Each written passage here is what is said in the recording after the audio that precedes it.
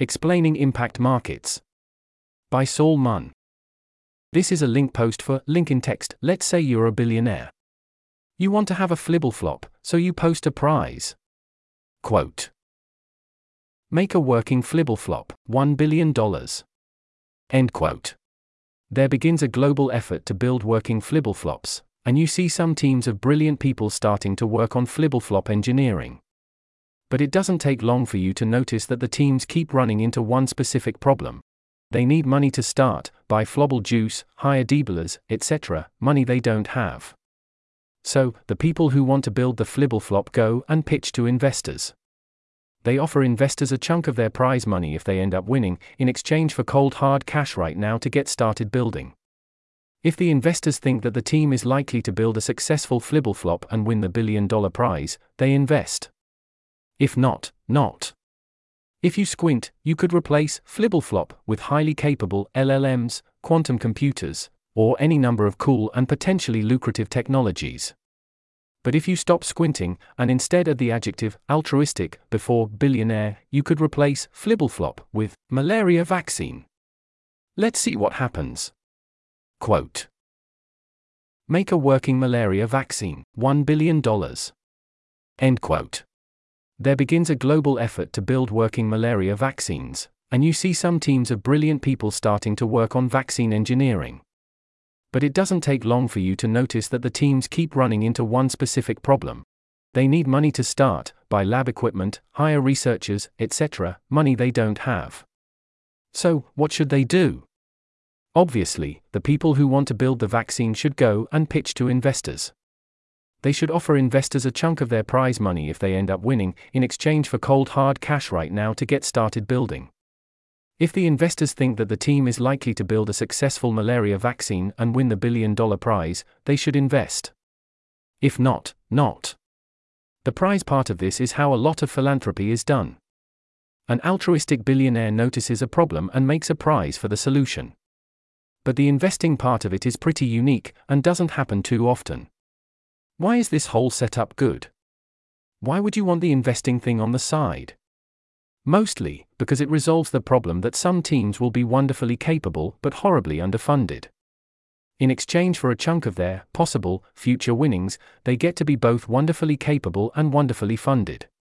This is how it already works for AI or quantum computing or any other potentially lucrative tech that has high barriers to entry. We can solve the same problem in the same way for the things that altruistic billionaires care about, too. But backing up a bit, why would an altruistic billionaire want to do this as a prize in the first place? Why not use grants, like how most philanthropy works? 1. Prizes reward results, not promises. With a prize, you know for a fact that you're getting what you paid for. When you hand out grants, you get a boatload of promises and sometimes results. 2. The investors care a lot about not losing their money. They're also very good at picking which teams are going to win. After all, investors only get rewarded for picking good teams if the teams end up winning. 3.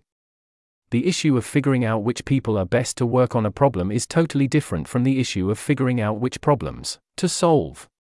Using a prize system means that you, as a lazy but altruistic billionaire, don't have to solve both issues, just the second one.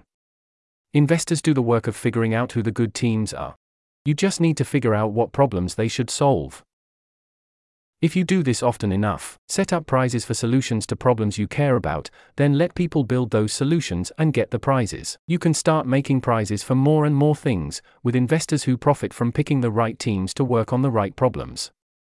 You can also get more and more vague, expecting that teams and investors will figure out your preferences as they go.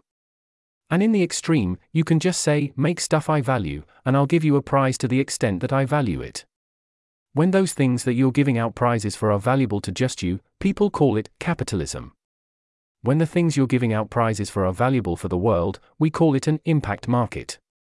An impact market looks like a marketplace of philanthropies giving out prizes for the completion of huge, successful, altruistic projects, with investors picking and choosing the best teams for the world's problems. Impact markets are awesome. These are not my original ideas. However, every single other write-up of these ideas I've ever encountered is filled with bizarre jargon that make the ideas unnecessarily difficult to understand.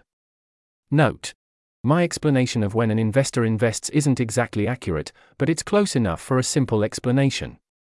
In reality, investors will choose to invest if they think that the probability that the team will win multiplied by the share of the winnings the investors would get if the team won is sufficiently higher than the amount of cold hard cash the team needs to get started. What sufficiently means in this context depends on what other possible ways the investors could invest their money. For example, let's say the investor thinks there's a 10% chance that the team wins. The team promised the investors $500 million of the total $1 billion prize if they win. And the team needs $40 million to get started. In this case, the investors expect to make $50 million in revenue, 10% probability of success multiplied by $500 million if the team wins, with an initial investment of $40 million. That's a 25% return on their investment, which is traditionally considered pretty great. However, if the investor has another opportunity that they expect to make 30% on, then it's not going to be sufficiently great. This article was narrated by Type 3 Audio for Less Wrong. It was first published on January 31, 2024. To report an issue or give feedback on this narration, go to t3a.is.